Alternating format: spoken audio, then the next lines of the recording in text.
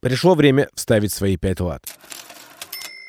Всем привет! Привет и нашим слушателям на волне 99 FM и тем, кто слушает этот выпуск на платформах. Меня зовут Том Лоде, и я ведущий этого подкаста «Вставь свои 5 лат». Это самый информативный подкаст в Латвии, где мы узнаем у наших предпринимателей, как построить личную империю и действительно зарабатывать деньги. При поддержке частной средней школы «Норма», место, где раскрывают истинный потенциал каждого ребенка. «Норма» — это самый выгодный вклад в будущее. Более подробную информацию читайте на сайте skolanorma.lv. Сегодня у нас в гостях один из основателей Электрокар ЛВ Айварс Бирулис. Электрокар ЛВ — это энтузиасты своего дела, партнеры по сотрудничеству в покупке электромобилей для горожан. Как опыт в 25 лет в сфере недвижимости повлиял на решение войти в автобизнес, а выставленные машины на показ внутри компактного торгового центра спровоцировали sold-out. Айвар — магистр экономики и юриспруденции. Уже 4 года в бизнесе по продаже электромобилей.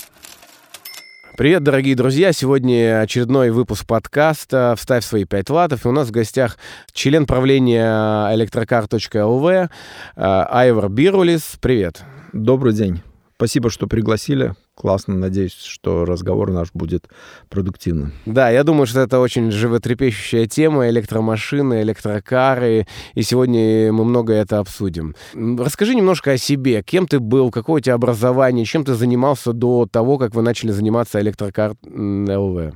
Мы до того, как начали электроавтомобилями, занимались недвижимой собственностью. И я, наверное, в этой стезе уже больше как 25 лет. То есть всю свою сознательную и бессознательную жизнь практически отдал недвижимости, юридическим услугам. И немного, кстати, поработал на телевидении, но в основном это недвижимость. Потом образование достаточно, считаю, на сегодняшний день очень важная такая необходимость. И у меня образование магистр экономики и магистр юриспруденции.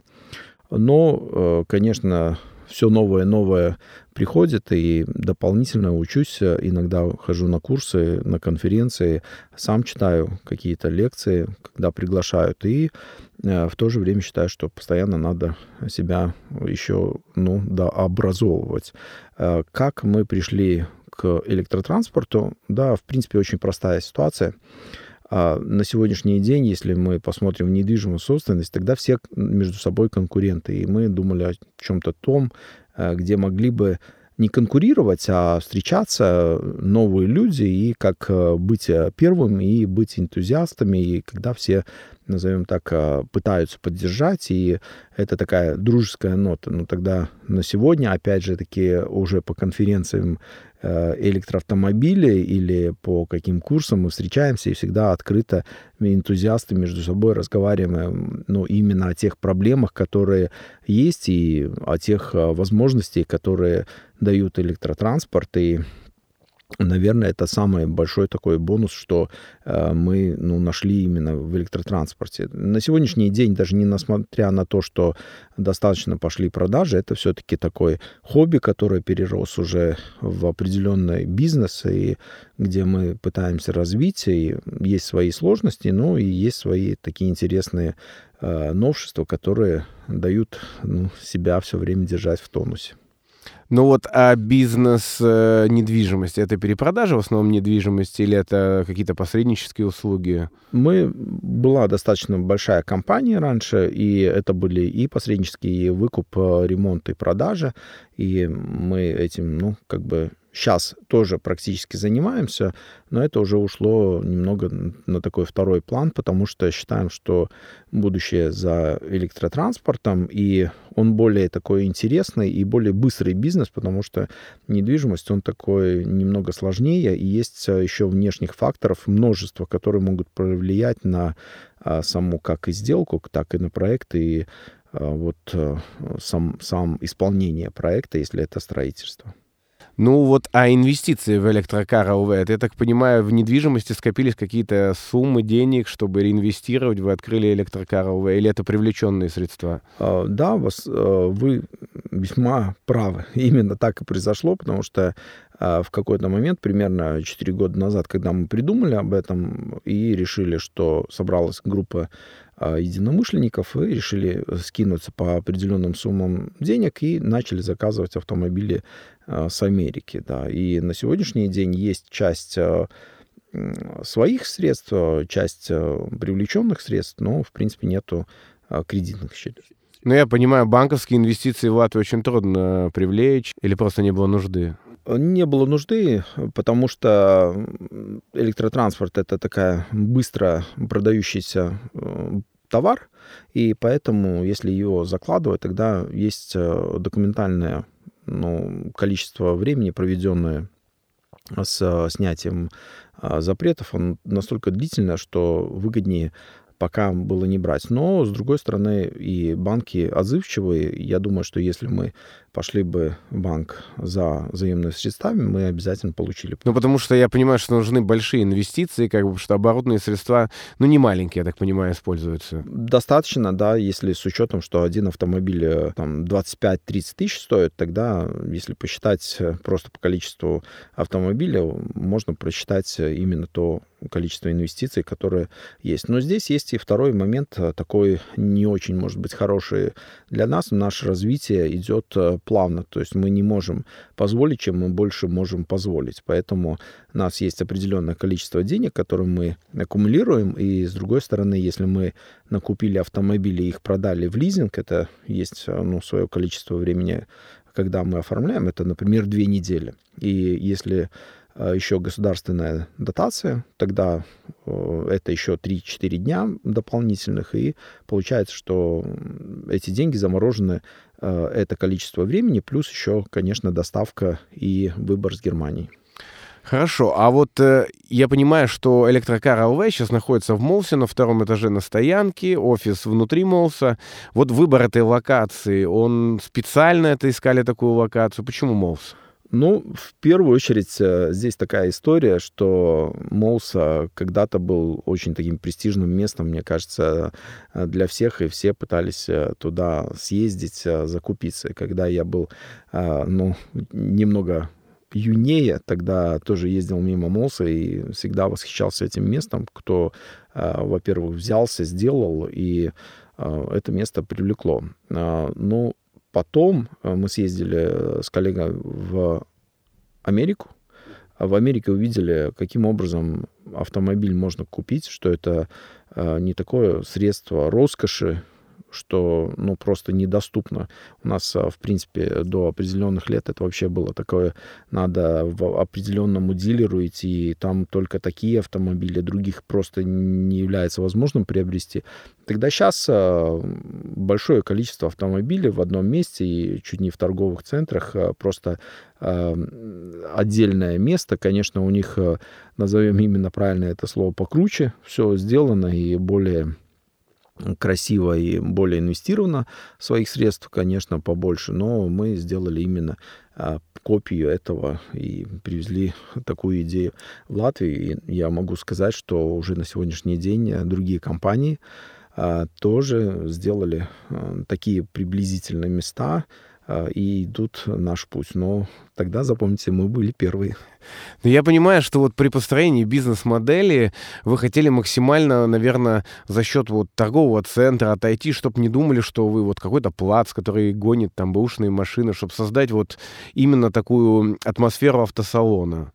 Наверное, номер один, мы считаем, что должно быть, правильное слово, такое лайтово. Приобретать лайтово, чтобы не было такого напряга, не было того, что хотят обмануть, и все время надо 150 проверок самому пройти. Так мы даже за клиента проходим эти проверки и предлагаем этот автомобиль и рассказываем, потому что не видим смысла особо здесь что-то таить, потому что на сегодняшний день в интернете все можно найти практически про любой автомобиль, если уж очень не стараться там клиента пытаться обмануть, да, когда продавцы это пытаются сделать. Мы решили, что клиент приходит, он может увидеть нас, может историю посмотреть, может автомобиль просмотреть, даже немного проехать. И, конечно, все сервисы предлагаем, и все для того, чтобы это максимально просто было. И он не чувствовал, знаете, как, приехать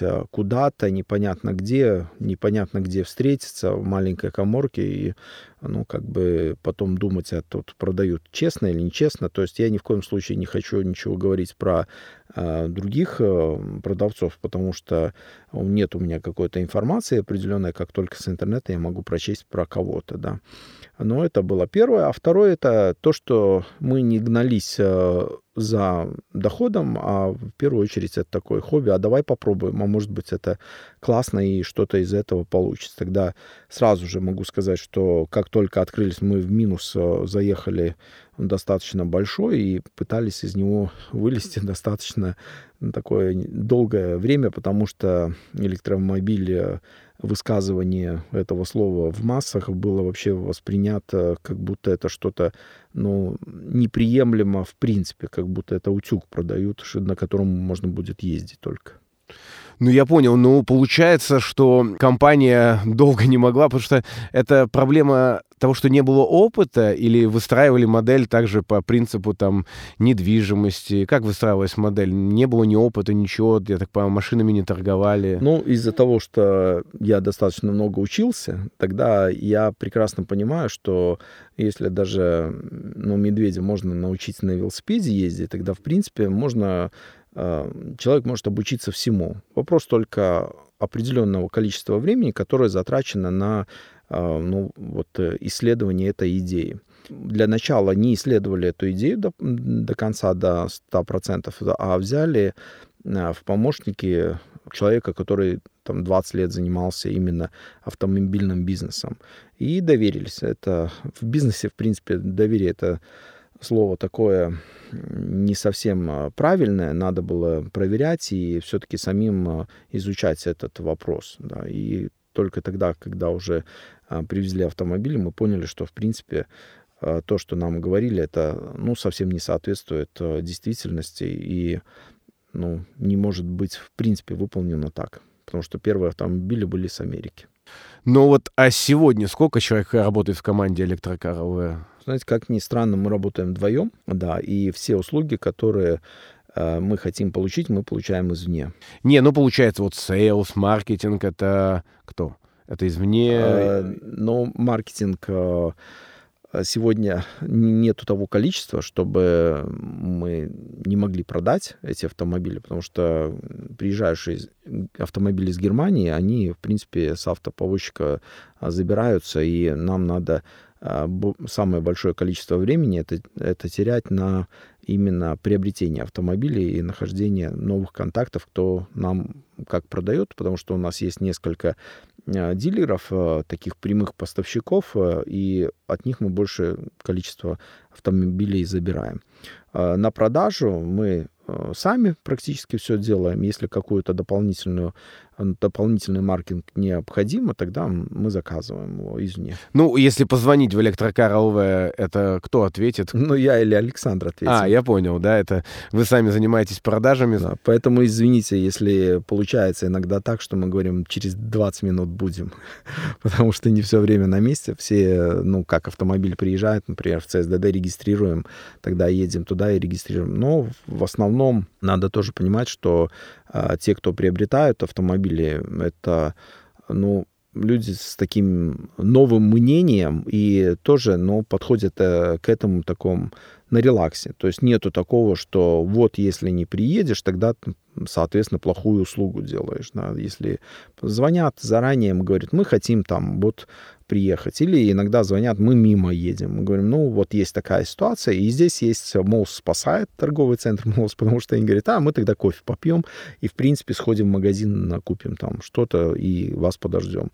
Но мне кажется, что ковид, наверное, изменил потребительские привычки, потому что люди уже не стали ехать напрямую, без звонка, сейчас уже как-то звонят, договариваются, мы можем образно, в пятницу в 4, да. Наверное, после ковида это как-то стало по-другому все-таки. Я думаю, что все-таки, да, мы должны признать, что ковид изменил нашу жизнь и изменил повадки, и изменил все, что связано именно с такой быстрой торговлей. То есть настолько быстро уже не хотят реализовать сделку, а готовы, подождать. Ну, все же вы, наверное, анализировали на данный момент уже целевую аудиторию. Это в основном кто покупатели электромашин? Вот я думаю, что все, наверное, мне кажется, все думают о том, что это, ну, молодежь от 20 до 25, а вот ровным счетом наоборот, да, что наша целевая аудитория в основном от 25 до 60 лет и приобретают как по щелчку, так и в лизинг. В основном это, наверное, юридический или это больше средний малый бизнес? До того, как появилась государственная субсидия, от 2250 до 4500 было в основном приобретали юридические лица. Тогда на сегодняшний день, наверное, 80% приобретают физические лица автомобили. А вот в целом, если смотреть рынок недвижимости, да, и рынок электромашин, какая вот маржинальность, как она отличается? Рынок здесь он настолько разный. Рынок автомобильный, он достаточно открыт. А рынок недвижимости, он очень, каждый аспект важен. К примеру, даже куда окна выходят, какие окна там, что рядом видно.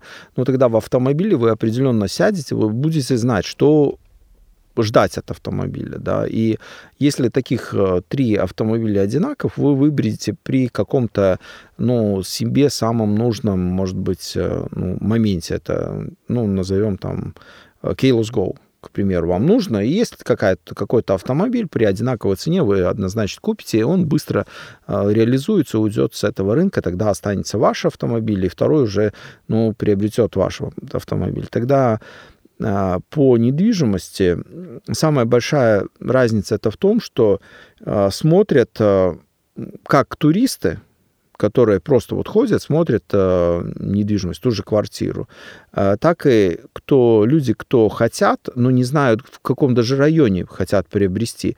И, в принципе, от посредничества я отказался уже лет, наверное, 7 назад, потому что он по себе, с одной стороны, сложный, потому что нет возможности заключить, не было возможности уже заключать эксклюзивные договора.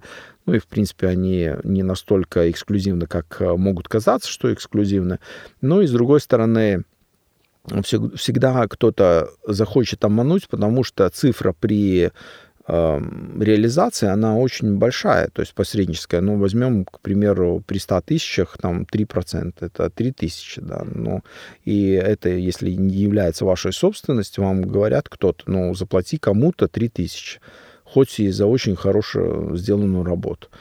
Тогда возникают сложности, и есть возможность обхода, именно посредника.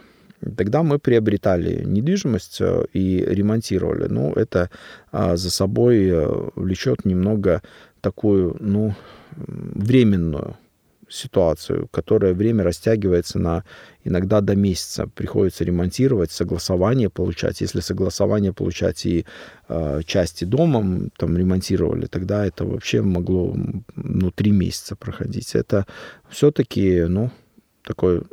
Он сложнее бизнес, и понятно, потому что одному может кафель такой нравится, и второму кафель такой не нравится. И мы это делая и ремонтируя, мы должны учесть все эти, приблизительно интересы того, кто приобретет, и угадывать. Но в автомобильном немного иначе. И на сегодняшний день, мне кажется, государство сделало все для того, чтобы очень быстро реализовывалась машина именно с документальной точки зрения. Очень быстро на сегодня можно сделать это. Мы на месте за 5 минут. А у недвижимости, опять же, таки есть то, что надо назначать, нотариуса и так далее. Но здесь надо учесть, что я говорю об этом уже 25 лет, работая в этом, и, может быть, просто подустал. Ага. Да, это может быть кто новый, и у него энергии, и готов это будет делать, и наоборот в этом найдет плюсы, потому что если я могу сделать, а кто-то будет лениться, тогда я, естественно, буду на рынке более, конкурентоспособный. Вот это, наоборот, некоторые могут в этом рассмотреть преимущество. Но все же я понимаю, что содержать там автостоянку в Молсе, офис, это все немалые затраты, как бы нужно, обеспечить объемом продаж, чтобы не уйти в минус. Ну да, мы на сегодняшний день не можем сказать, что доходная часть очень велика, да, чтобы сказать, что супер, все идет как по плану намеченному. Мы, наверное, от плана отстаем на процентов 80, наверное, ждали 20, 80 минимум, да, это еще впереди путь, но он сам по себе интересный, и мы намеченный план, думаю, что реализуем. Вопрос, получится или нет от всей экономики мира, наверное, и всех событий, это уже совсем другая такая история, которая сложно прогнозированная. Я просто понимаю, что сейчас и очень сильно бизнес автомобилей регулирует рынок, да, что они дорожают, и БУ автомобилей новые дорожают. Это не влияет на покупательскую способность, в целом? Очень влияет, с одной стороны, но с другой стороны, государственная субсидия, как я говорил, уже 80% примерно приобретают физические лица. Тогда государственная субсидия, если ее сегодня применить, это та же самая цена, что автомобиля без субсидии, приобретенного в прошлом году. Ага. Она одинаковая. То есть 20% увеличения этой цены произошло даже просто в абсолютных цифрах. Я понимаю, субсидии, разобраться. Субсидия на данный момент начиная от 2250 до 4500 евро. Это на покупку автомобиля. Эта покупка должна быть у юридического лица? Автомобиль должен в первую очередь соответствовать субсидии. Это не старше, чем 6 месяцев в Латвии.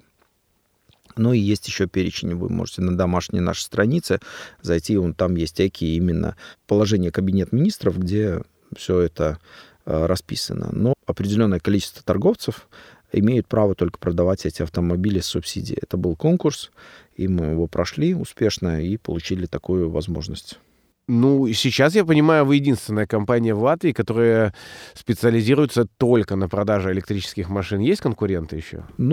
Есть, тяжело сказать, есть ли конкуренты, потому что мы настолько маленькие, опять же таки в абсолютных цифрах, чтобы говорить о том, что мы кому-то конкуренты, потому что есть дилеры, у кого занятие не только электроавтомобилями, но количество проданных электромобилей гораздо выше, чем у нас, как занимающимся только электромобилями. На сколько процентов вырос в целом рынок в Латвии электромобилей? Насколько их прибавилось на улице? Если не ошибаюсь, сейчас 2800 автомобилей, а раньше было, наверное, 1200. По отношению к общему числу автомобилей это, наверное, маленькие проценты, да? Да, это очень маленькие проценты. А сегодня покупать электромобили для чего? Все-таки сэкономить или просто быть прогрессивным человеком?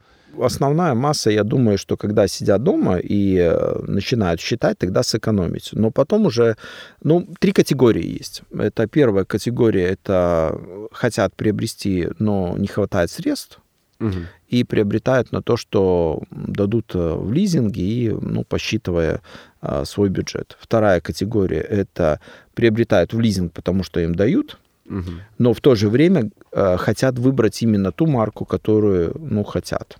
Это, к примеру, BMW 3 или Tesla или какой-то другой автомобиль, но уже знают, что им дали именно лизинг. И третье, которые не считают, просто приходят, приобретают то, что понравилось или в данный момент, или, опять же таки, под заказ ждут этот автомобиль уже из Германии. Я понимаю, значит, если ты пришел к вам в салон, соответственно, ничего не понравилось, можно попробовать заказать что-то, под себя. Да, это такое, достаточно сейчас... спрос большой именно на заказы. Сколько ждать? Я закажу сегодня, сколько мы будем ждать? Я думаю, что в течение 2 недель привезем. Привезем, и примерно через 3 недели мы уже все оформим, и я буду ездить. Хорошо, я смотрю объявление, и там написано 94 ампер-часов, киловатты. Как рассчитать? В объявлении написано у вас такой-то объем батареи, сколько она будет заряжаться, сколько это будет стоить? Первое, это, наверное, начинать надо смотреть с того, сколько вы едете в день. Ну, в принципе, если там количество километров в день это 100 километров, 200, 300, но у каждого свое, или 20. Из этого исходя можно начинать, в принципе, задумываться о электромобиле, потому что свыше там 180 километров, но это тогда, если это не является работой, но если вы просто конечный потребитель, тогда надо рассчитывать, сколько вы в день едете. И мой совет и убеждение — это то, что автомобиль без зарядки должен быть 2 дня. То есть один день не зарядили, второй день точно можете ехать. Тогда вы будете себя чувствовать, во-первых, хорошо, и, во-вторых, не надо будет все время думать о зарядке. В Америке уже есть такое, как полуболезнь, которая признана, что все время мысль о том, сколько километров я еще проеду. Когда первые автомобили привозили, я достаточно больше ездил, и я чувствовал, что все-таки меня это немного беспокоит.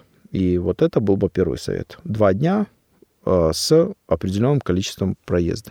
Не надо считать, что я вот завтра поеду. Там, например, 300 километров, и их присчитывать к дневному циклу. Это не стоит того, потому что вы практически на любой машине, если немножко беспокоить себя, и можете проехать гораздо больше. Потом заряжаться, ехать, если вам надо, например, съездить там в Лепое, и ваш рейндж там 120 километров. Вы поедете, попьете кофе, зарядите, и доедете. Это не такая проблема. А если каждый день, вот это тогда начинает беспокоить. Это первое, что в принципе есть, смотреть, быстрая зарядка или медленная зарядка в автомобиле. И тогда уже, бонусы смотреть, за сколько готовы приобрести какой автомобиль, чтобы, обеспечивал минимум своих потребностей для того, чтобы им нормально пользоваться. У нас было, большое количество автомобилей до того, как государственную субсидию мы получили. И мы давали автомобили на неделю на тест-драйв, и если клиент решает эту автомобиль или любой наш автомобиль приобрести, тогда этот тест-драйв был бесплатным. И надо было только заплатить за каско. Сейчас мы такую возможность не имеем, потому что практически все автомобили забирают и покупают, и поэтому именно в данный момент нет, но пытаемся возобновить, потому что это очень большим спросом пользовался. В принципе, не имея своей зарядки, это реально ездить на электромобиле или... если ты ездишь там 30-40 километров в день. Да, я думаю, что если даже возьмем такой BMW i3, самый популярный в Латвии автомобиль, тогда с 120 ампер-часами, 42,2 киловатт-часа батареи, тогда вы сможете нормально на нем чувствовать, и вообще никаких проблем, не будут возникать. Это уже какой год машины? Начиная от 2019 года. От 2019 года. Да, и... цена начиная от 26, наверное, тысяч, примерно так. Хорошо, вот эта машина, получается, она проезжает где-то 250 километров, i3, да, с 2019 года? 240 зимой до 300 летом. И вот полная зарядка на платной станции, сколько она обходится? Если вы будете заряжаться в e-mobi, тогда примерно 9 евро. 9 евро. Из чего мы можем сделать вывод, что летом где-то 3 евро на 3,5-4. 3,5. Да, но это не принципиально. Я думаю, что такие маленькие суммы, если по сравнению с внутренним сгоранием, если возьмем в среднем там 7 литров ест, тогда это будет гораздо больше. Хорошо, а вот опыт эксплуатации, я понимаю, что колодки, это все реже меняется. Я, в совокупности эксплуатировал машину 4 года примерно. И у нас не было ни одной, в принципе, поломки или ни одной такой замены, которую нужно было. И я понимал, что это виновата машина, а не наша дорога там или что-то вроде этого. Мы меняли амортизаторы в Fiat 500 и, наверное, рулевую рейку BMW i3. А вот регламент замены колодок, он же, по-моему, больше у i3, к примеру, чем у обычного тройки BMW. Конечно, будет, потому что рекуперация, и, в принципе, можно ехать, пытаться ехать, или в основном ездить с одним, акселератором. Ну и по поводу вот батареи, я понимаю, что если ты покупаешь двухгодовалую машину, то можно не бояться в течение какого-то времени, что это гарантийные все ремонты. 8 лет гарантийный ремонт, если автомобиль приобретался и стоит на гарантии. Ну вот у вас он, покупая, он пришел от дилера, он на гарантии? Да, конечно, будет на гарантии, потому что мы проверяем, бито или нет. Ну, у вас не битый или могут быть? Ну, если, в принципе, клиент заказывает и говорит, мне не принципиально, тогда он может заказать битую, но он это все видит. Но это как бы цена будет дешевле? Ну да, и риски больше. Риски поломки, да? Да, ну, возможно, да, потому что мы же не знаем, кто ремонтировал. Если знаем, кто ремонтировал, тогда, это не завод, например, изначально ремонтом занимался. Что рекомендовать при покупке электромобиля? Вот на что смотреть, там, на пробег? В первую очередь, если клиент сам решил приобрести автомобиль, тогда это не делать, потому что это не стоит того, вы приобретаете достаточно дорогой продукт, и для того, чтобы, правильно все рассмотреть, стоило бы в первую очередь посмотреть все в интернете, а в лучшем случае обратиться, если вы, например, приобретаете автомобиль, который на гарантии, тогда и вести именно к тому дилеру, который именно обслуживает эти автомобили, и это не такая дорогая сумма, там, в размере примерно 100 евро для того, чтобы проверить автомобиль. Ну, я понимаю, у вас можно взять автомобиль, там, образно BMW i3, отвезти к дилеру, он даст свое заключение, скажет, что все, там, ребята, это автомобиль качественный, можете брать, как бы нет там... Так и делают, да, мы только за, потому что мы предлагаем все выписки, истории автомобиля. И у нас всегда она сопутствует, потом все сертификаты сопутствуют, и потом недавно был... Один автомобиль везли и просматривали. Так достаточно часто и всегда говорим, что мы готовы на это и даже советуем. Это вообще никаких проблем в этом не видим. Ну вот я понимаю, что основная площадка продаж у вас, наверное, это ССЛВ. Где вот основные продажи происходят? Начало, наверное, все-таки ССЛВ, да, насколько это было бы прагматично сказано, да, это ССЛВ, потом все-таки домашняя страница и, конечно, друзья, товарищи, кто уже приобрел, потому что бывает так, что один приобрел клиент, а потом еще 5 приобрели его друзей и товарищи, потому что поняли, что этот автомобиль соответствует их там, минимальным потребностям или максимальным даже. Ну, я имею в виду, а почему они выбрали именно вас? Это какой-то был, то, что гарантия какого-то качества, стандартов или... Тут, знаете, вы приходите куда-то и с каким рвением вам рассказывают что-то, потому что нам интересно этот автомобиль, и иногда даже от клиентов мы что-то новое узнаем, но достаточно много мы все-таки об автомобиле знаем, и нет такого, что мы что-то, не рассказать могли бы именно с точки зрения пользования, потому что основной вопрос, а как вы, сами катаетесь на автомобиле или на каком автомобиле? И если мы все-таки спросим этот вопрос у основной массы дилеров, кто к вам подошел и продает автомобиль, тогда он все-таки будет кататься на автомобиле внутреннего сгорания. Меня всегда волновал такой вопрос, и многие думают, а вот как лучше там брать более новый или там вот 3-годовалый, 4, это не страшно?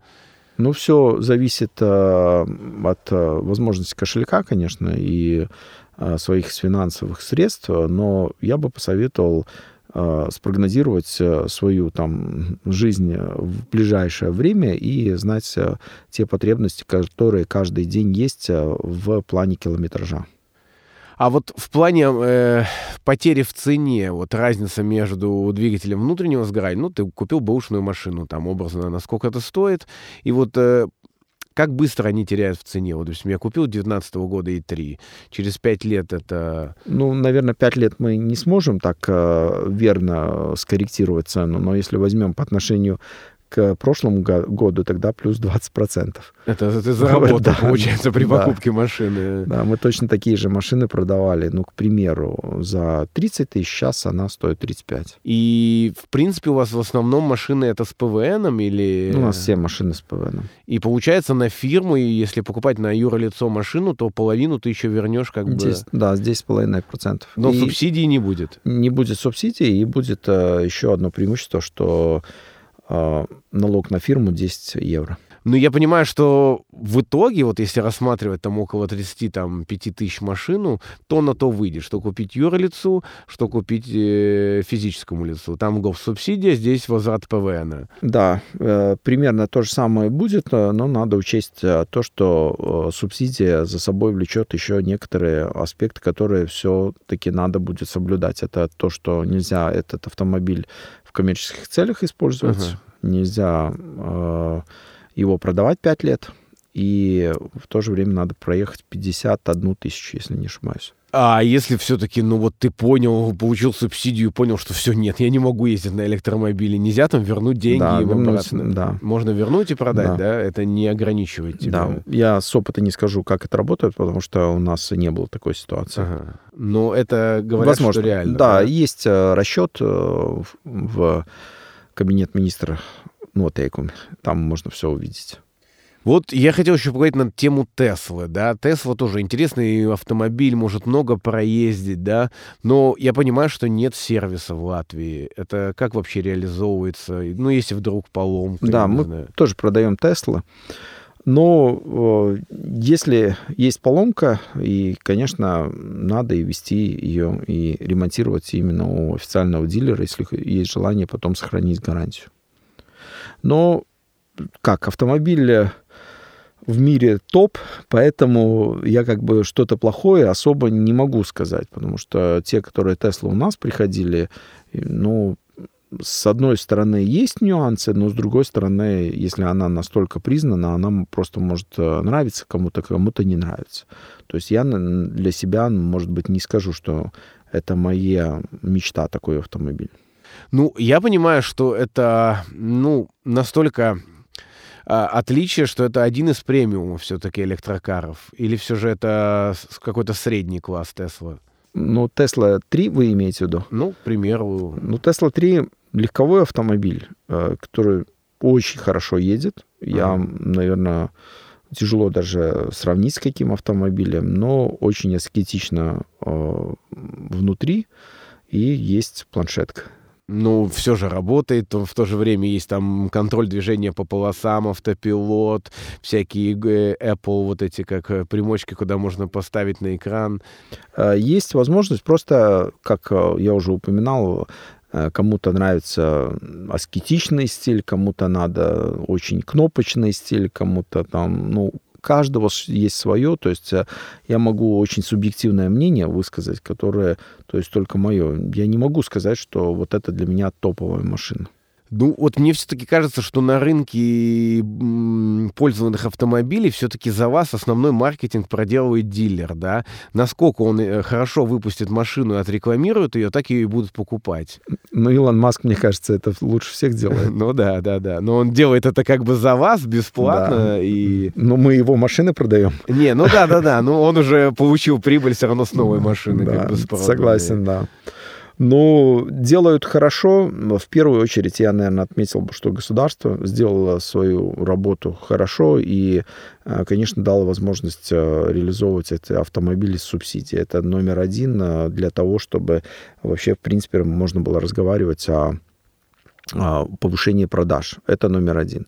Номер два, это, конечно, проблема в том, что с одной стороны, это с опозданием немного произошло из-за того, что клиент получает сейчас машину с подорожанием, потому что экономическая ситуация в мире именно такая, какая она есть. Мы можем только подстроиться под эту ситуацию и приобретать или не приобретать автомобиль. То есть, если это было бы, к примеру, 1,5 года или 2 года назад, тогда, конечно, те, кто ездили на автомобиле, они более дешево приобрели бы с субсидией. А субсидия — это ограниченная сумма денег или это до какого-то времени она закончится? Она закончится. У нас выдано 10 миллионов, и говорят о том, что продлится, но сколько и в какой срок продлится, это уже... пока не продлили, до когда надо успеть? Надо было бы успеть еще приобрести до конца года пока автомобили, но много достаточно уже субсидий использовано, если не ошибаюсь, 3 миллиона. Тогда, дальше будем смотреть. Пока неизвестно. Хорошо, я вот слышал от таких вот скептиков, кто смотрит на электромобили, они говорят, что вот вроде как электричество зимой вырастет, но и будет уже не совсем выгодно покупать электромобили. Или это не так? Ну, наверное, здесь надо опять идти уже в такую... Вопрос экономический. Первый, задаться вопросом, электричество — это роскошь или все-таки массовое потребление? А бензин, дизель — это роскошь или массовое потребление? Если будет какая-то субсидия от государства, естественно, это будет на электричество. Это не будет на бензин и дизель, потому что никто не будет вас спонсировать, чтобы вы один там ездили в машине и сжигали, при этом засоряя относительно среду, ездили на внутреннем сгорании. Будут ли mājasemniecībām, это домохозяйством субсидировать, вероятность, мне кажется, достаточно высокая, и поэтому в этом плане, конечно, выгоднее будет в любом случае при всех ситуациях, это, конечно, электричество. Ну, уже был такой опыт, то, что электричество там убирали обязательный компонент, и это было, по-моему, весной, да? Да, это, конечно, и не может быть такая ситуация обвернутая, что начнут бензин, дизель субсидировать для того, чтобы не ездили на автобусах, не ездили на общественном транспорте, а в то же время электричество не будут субсидировать, потому что, в принципе, каждый из жителей его потребляет. То есть это обвернутая ситуация в принципе не может быть. Поэтому скептики рассматривают именно только сугубо где-то я услышал. Угу. Хорошо, а вот на данный момент электромобиль, бесплатная парковка — это Рига Сатексме парковки, это движение по общественным полосам. Юрмала бесплатно, да? Да. Все вот эти Европарк, Сити-парк, они платные? Да, они платные. Я про конкретный каждый не расскажу все-таки, но платные. Есть у этих парков тоже бонусы, где можно заряжаться бесплатно, оплачивая стоянку. Но в то же время еще есть нету налога. Да, вообще нету? Да, нету налога. И налог фирмы только 10 евро. 120 евро в год. Да, это крайне большая разница все-таки. И выгодно или невыгодно, конечно, это выгодно. Для этого рынка это бонус, естественно, это бонус, и в какой-то мере неравные правила игры как для внутреннего сгорания, так и для электроавтомобилей. Но надо понять, что государство и вся Европа идет тот путь, зеленый курс. Хорошо, а вот развитие конкретно вашего предприятия, это не будет, допустим, коммерческий транспорт, B2B, электрический транспорт, автобусы, какие-то маленькие эти каблуки там? Мы хотим быть на тот уровень, когда мы будем конкурентоспособны с дилерами. Это наше такое пожелание, как максимум. Я понимаю, конкурентоспособные есть данные? Вот сколько дилер продает, какой процент вы продаете? Или... Дилер — это подразумевает то, что услуга наша была бы настолько качественна и всеобъемлема, что мы могли бы предлагать сразу большое количество автомобилей и не быть в дилерских условиях. Они за собой влекут не только бонус, но и в то же время какие-то определенные действия, которые надо выполнять как дилеру. А покупка за границей машин, я так понимаю, это все Европа, да, это Германия? Мы можем везде купить автомобиль. Другой вопрос, надо растамаживать или не надо растамаживать, и надо платить ПВН или не надо платить, или в то же время, насколько долго ее везти сюда. Условия эксплуатации за рубежом, если вы покупаете машину с пробегом, к примеру, это Европа, Германия, Италия, или это Скандинавия, где там есть морозы, есть какие-то там такие условия, это влияет как-то на батарею, эксплуатацию? На батарею, эксплуатацию все, наверное, влияет. Другой вопрос, что это будет, например, 1,8% в год или 2% в год, это, в принципе, навряд ли будет настолько важно клиенту. Но, с другой стороны, батарею можно проверить сразу при приобретении автомобиля и посмотреть ее остаток. И тогда, соответственно, вы сможете сориентироваться, подходит или нет, или ее там, я не знаю, что можно сделать с батареей. Там заряжали все время на быстрое, гоняли при 140, потом разряжали, опять гоняли. Она какая-то супер тестовая была машина, которую, просто пользовались очень. Ну, а сейчас вот на сегодня батареи, это же есть возможность уже их ремонтировать, или это только замена на новую батарею? Ремонтировать есть возможность заменить, но таких случаев у нас не было, потому что все машины гарантийные, и они у дилера даже не было таких запросов. А я вот знаю, что есть история за рубежом, Германия, там, Франция, что есть автомобили с арендованными батареями. Да, мы их не приобретаем. Есть в Франции, да, именно это Renault, Zoe и другие автомобили, где арендованная батарея. А что это значит, арендованная батарея? Это клиент не платит полную стоимость за машину и дешевле покупает? Он приобретает дешевле автомобиль, платит только за автомобиль, и каждый месяц платит за аренду батареи. Он не может продать этот автомобиль нам, например. Вместе с батареей он не может продать. Да, он не может, в принципе, продать. А это довольно интересная история, а у нас такой не предвидится сценарий, что ты покупаешь дешевле автомобиль, арендуешь батарею. Но это, опять же, таки вопрос к дилерам. Например, Renault, будет такая возможность или не будет? Может быть, она есть, но особо невыгодна для клиента. А сколько составляет стоимость батареи в соотношении? Я так не смогу сориентировать, но примерно в 10 тысяч разница была цена приобретения с батареей или без батареи, но в то же время без батареи нельзя было приобрести вне Германии. А вот такой момент, а если я покупаю очень сильно пользованную машину, к примеру, возьмем Renault Zoe, да? Да. Нет у меня возможности заказать новую батарею у дилера, но большего объема, чтобы эта машина проехала, она заявлено, что она ездит 100 километров, 2014 года, образно какая-то машина. Мы возьмем, наверное, здесь будет более приемлем BMW 3. Да.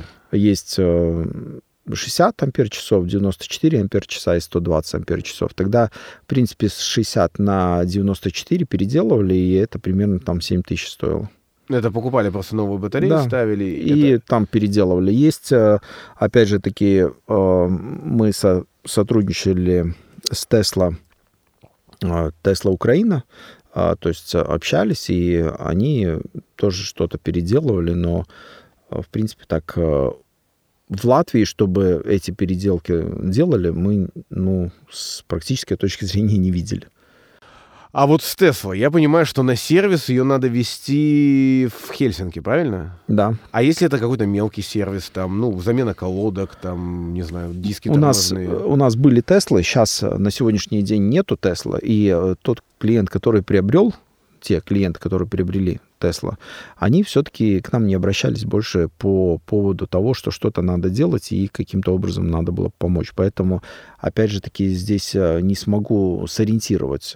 То есть, как после звонка в сервис они говорят дилеру, да, они говорят, сделайте на месте, например. Можно ли такое или нельзя сделать в Латвии? Я не знаю, потому что много компаний себя именно проецируют как Tesla, дилера. При покупке машины все-таки стоит бояться пробега? Образно говоря, да, она нового года, да, у нее пробег 100 тысяч. Этого стоит бояться или все-таки надо искать меньшим пробегом? Какие основные ключевые факторы подбора машины? В моем понятии и по нашей практике это до 70 тысяч. Мы видим, что это как идеальная батарея сохранилась, так и в то же время такой не критичный момент этот пробег. Но, с другой стороны, она ездила по Германии, то есть километраж мог достаточно быстро быть собран. Я понимаю, чем батарея больше, тем машины больше пробегают, да. Тем сложнее Теслу купить с 20 тысячами, чем Nissan Leaf. Здесь еще есть один момент, где она ездила. Если она ездила в Латвии, например, тогда вам надо учесть, при этом километраже все-таки с подвеской могут быть проблемы. Ну, я понимаю, что подвеску, ладно, можно где-то сделать в сервисе, но они не подвержены коррозии, потому что у них там нету, Да. ну, кузова как такого металлического. Ну, батарея, если не ошибаюсь, состоит из 4 таких главных отсеков, например, BMW 3, и один можно заменить, не заменяя другие. Это у дилера можно да. сделать. Ну, можно и просто, конечно. Не, ну я понимаю, а дилер примерно за один отсек... Если не ошибаюсь, 4000 евро было. ну это не такие большие деньги в соотношении там новой машины. Да, это нельзя говорить о том, что именно электроавтомобиль — это очень большие расходы. Мне кажется, наоборот, это такие приемлемо маленькие расходы. Ну, а вот реалистичный сценарий, что, допустим, там, к 50-му году мы откажемся от двигателей внутреннего сгорания, ну, вот в понимании... Ну, я думаю, что на сегодняшний день сложно вообще прогнозировать о чем-либо. И надо учесть, что у нас, к примеру, 2800 электроавтомобилей, и в то же время где-то 800 тысяч автомобилей вообще. Ну, тогда вот можете посчитать, насколько это большая разница. Это в первую очередь. В вторую очередь, это, конечно, возможность зарядок. То есть, и третье, насколько клиента будут платежеспособности. Но в-четвертых, просто у нас на сегодняшний день нет возможности даже столько автомобилей приобрести. А говорить о ближайших там 5 годах даже достаточно сложно. Куда еще говорить о векторе, который там, у нас 28 лет. Да? То есть это очень сложно. И я думаю, что будет меняться, будет что-то находиться. И мы говорим только о нашем опыте, например, 4 года. Можем Tesla опыт взять еще больше, или какой-то первый автомобиль, который в Европе был, и кто не только на YouTube рассказывает, как это ему кажется, но реально тогда могут уже автомобили быть другие, и, может быть, в то же время какой-то еще автомобиль придумать. Это очень большой срок просто. Я думаю, что в ближайшие 4-5 лет будет развитие.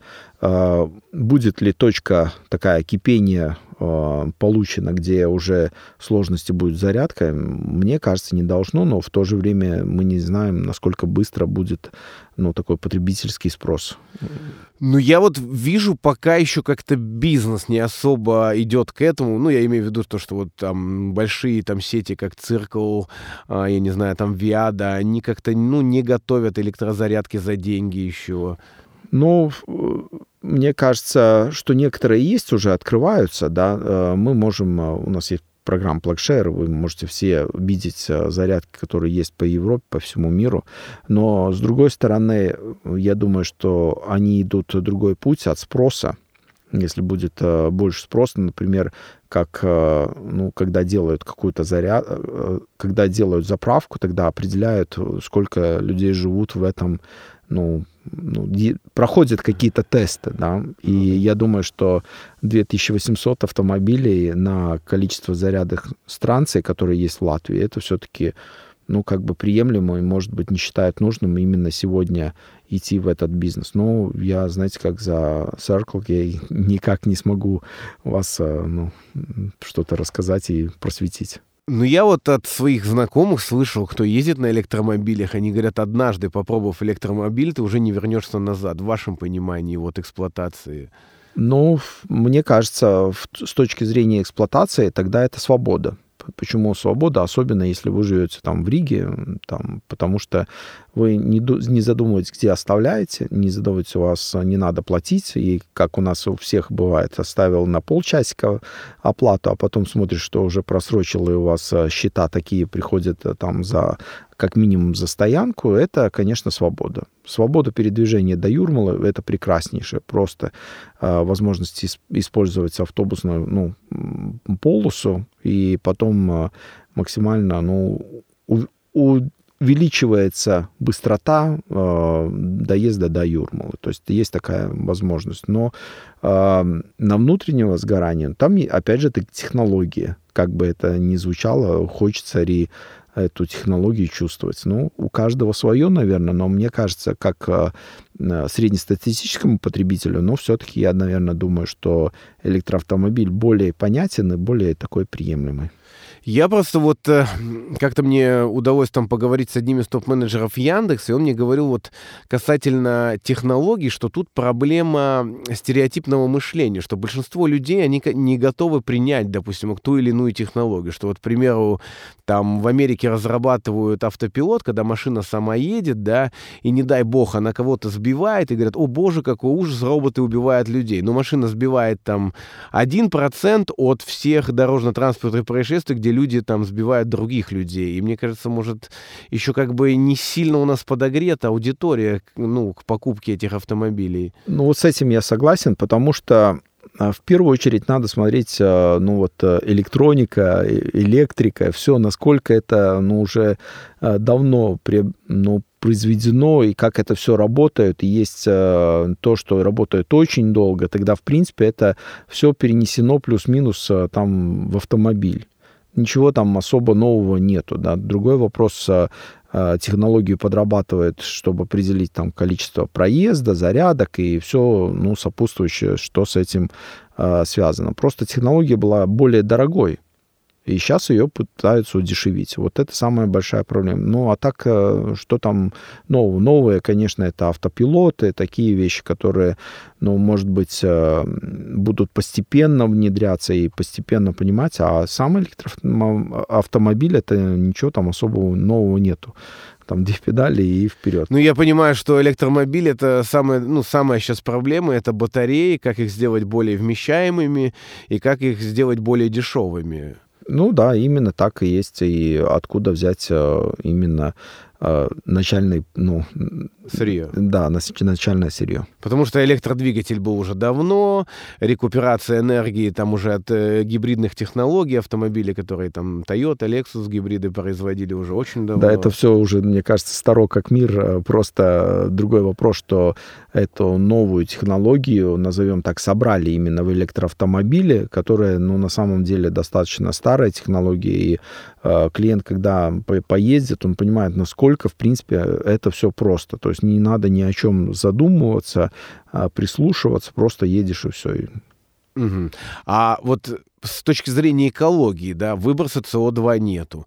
Но многие говорят, вот батарея сама — это как бы такой источник там супер неэкологичных каких-то там разлаганий, которые разлагаются миллион лет.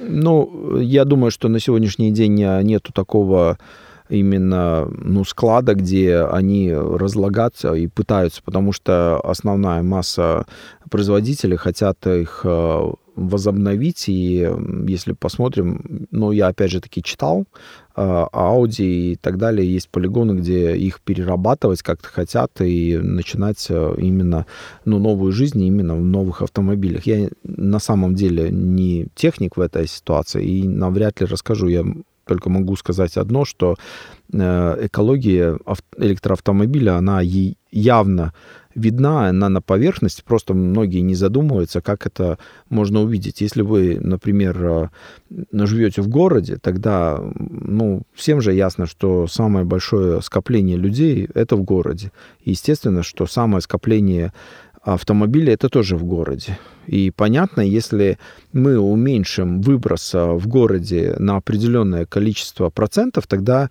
экология в этом городе на определенное количество процентов будет, ну, просто чище.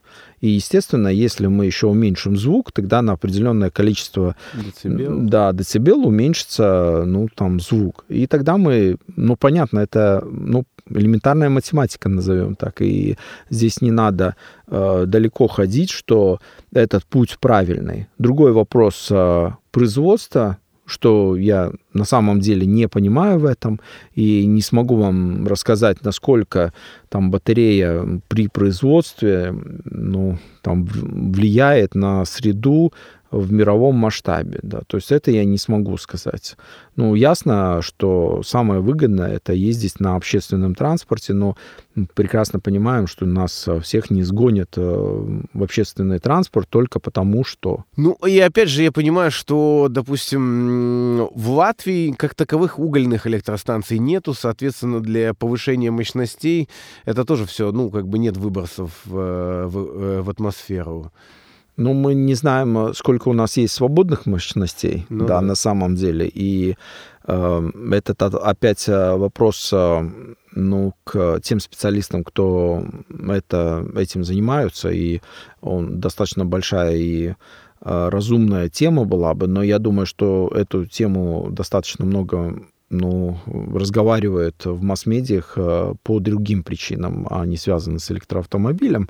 И можно прислушаться, послушать и, в принципе, сделать свои выводы. Но я думаю, что на сегодняшний день электроавтомобиль на самом деле настолько маленький процент, что, ну, тяжело вообще об этом рассуждать именно в таких... Статистики нет. Да, еще. статистик, что взяли и электричество там отрубилось в районе, потому что 5 электроавтомобилей заряжают. Ну вот, а при наличии частного дома, допустим, если где-то в Риге есть частный дом, ну, неважно где, что надо иметь в виду, что вот при зарядке от розетки там нельзя удлинителем пользоваться, еще чем-то как-то, ну, вот выделить этот отдельный от автомата вести? Ну, в первую очередь, если есть частный дом, тогда надо начинать с того, с чего начинал практически передачу, это о том, что придумать, сколько вы едете в день. Если вы знаете, сколько вы едете в день, тогда вам хватает или розетки, ну, например, заряжает там 130 километров за ночь.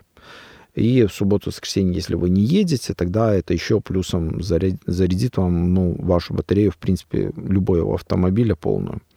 Если, опять же таки, вы ездите достаточно много, и у вас батареи чувствуете, что не хватает, тогда вам надо, или, ну, не хватает самой розетки, тогда вам надо wallbox ставить.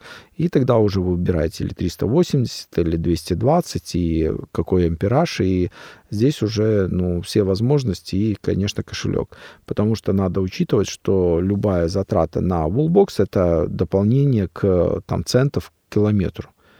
Потому что он же не просто мы поставили, и он не стоит ничего. Там, ну, около может... 1000 евро стоит, нет, наверное? Но начиная от 600 и вверх. Но надо еще электрик должен посмотреть, подходит, не подходит. Но в первую очередь я, наверное, вызвал бы электрика и проконсультировался сертифицированно, чтобы он показал, вот здесь можешь заряжать, и вот эта розетка обеспечит там самую качественную зарядку. Ну, значит, я так понимаю, что подойти надо к покупке электромобиля сначала с другой стороны. Где ты его будешь заряжать, сколько ты будешь ездить, и потом уже обращаться там к вам, искать автомобиль, выбирать комплектации. Или просто к нам прийти, и мы эти вопросы зададим, потому что у нас приходят все и спрашивают, в принципе, первый вопрос, сколько едет на одном зарядке. Но я говорю, ну, у вас, вы приехали на внутреннее сгорание, да. Я говорю, у вас полный бак или пустой бак? Он говорит, нет, где-то посередине. Ну, вот вам ответ. Вы приобретете автомобиль, который, к примеру, ездит 500 километров на одной зарядке, а вам надо 40. Он всегда у вас будет полупустым. Ну, не знаю тех людей, которые все время проехал 40, он еще заряжает. Он будет, ну, прогнозировать, что вот я поставлю, ну, и пусть зарядится, и опять 5 дней буду ездить, к примеру. То есть именно то же самое происходит здесь. Здесь надо именно с этих моментов, как вы сказали, и подходить. То есть себе задали вопрос, и не можете сами ответить, приходите к нам, мы там поможем. Ну, нельзя как мобильный телефон, да? Приехал домой, воткнул в розетку и лег спать. Ну да, но представьте, вы 30 километров проехали, а у вас батарея на 400 километров, у вас 370. Вы думаете, ну давайте, конечно, я заряжу. А какой смысл? Его просто нет. Ну, тоже, с одной стороны. Или выработать привычку, что ты пришел, воткнул, как с телефоном. Ты же не смотришь примерно, ну, воткнул и воткнул, там, что с ними, как... Просто цена этого телефона, она несоизмерима, и, естественно, на машине так навряд ли будете делать, если у вас будет все время, ну, там, 30 километров. Если понимаешь, что 100, там, 150 километров и так далее. Ну, я читал, опять же, еще, что вот, допустим, у некоторых машин есть в комплектации такая вещь, что если у тебя динамический тариф, да, и Электром тебе советуют, ну, когда лучше там дешевле использовать это электричество. Ты можешь посмотреть статистику. И BMW i3 там образно ты можешь поставить с 3 часов ночи, чтобы он заряжался именно там до 5-6 утра, когда максимально дешевые киловатты. Ну, у всех машин на сегодняшний день новых и есть такая, ну, опция, и он еще нагревает машину, если вы планируете выехать в определенное время, и в то же время тогда меньше будет съедать батарею для нагрева. Ну, наверное, так в заключении, наверное, рекомендация, что можно сейчас попробовать электромашины в каршеринге, на них поездить, прийти к вам, поконсультироваться, поговорить. Но я, наверное, советовал бы в каршеринге просто попробовать, но не делать выводы, потому что первый эффект — это всегда вау. Потому что вы делаете, когда берете первый автомобиль? Не у нас. Почему у нас была неделя? Первый день вы просто в восхищении, вы будете нажимать на педаль, все время обгонять кого-то там и с красного стартовать, там быстрее всех до красного, да. Но второй день это вы понимаете, что вам эта машина полностью не нравится, потому что вам надо думать, где заряжать. А третий день вы привыкаете, уже делаете, в принципе, обычный день, потому что у вас эйфория уходит, и вы, работаете свои дела. 4, 5, 6 вы начинаете на самом деле понимать, что у вас машина подходит или не подходит. То есть я бы посоветовал вначале попробовать, вы ощущение просто получите, вы не получите, результат. А потом уже приходите, и мы можем разговаривать об этом. Спасибо. У нас в гостях был Айвар, представитель Электрокар ЛВ, один из основателей. Спасибо, что пришел. Надеемся, что продажи вырастут. Спасибо большое. Сегодня вы можете будущее уже захватить, так сказать, и пользоваться этим. Спасибо вам большое. Спасибо. Если вы предприниматель, бизнесмен и активно развиваете свой бизнес или только начали делать первые шаги, а главное, вы готовы поделиться своим опытом, пишите нам в Instagram @radio99_FM и становитесь гостем подкаста «Вставь свои 5 лат», где мы подробно обсуждаем то, о чем говорят только в закрытых кругах бизнес-индустрии, при поддержке частной средней школы «Норма», место, где раскрывают истинный потенциал каждого ребенка. «Норма» — это самый выгодный вклад в будущее. Более подробную информацию читайте на сайте skolanorma.lv. Это был подкаст «Вставь свои 5 лат». Услышимся на следующей неделе. Не пропустите новый подкаст «Вставь свои 5 лат» в четверг в 19:00. С вами был Том Лоде. До встречи. Пока-пока.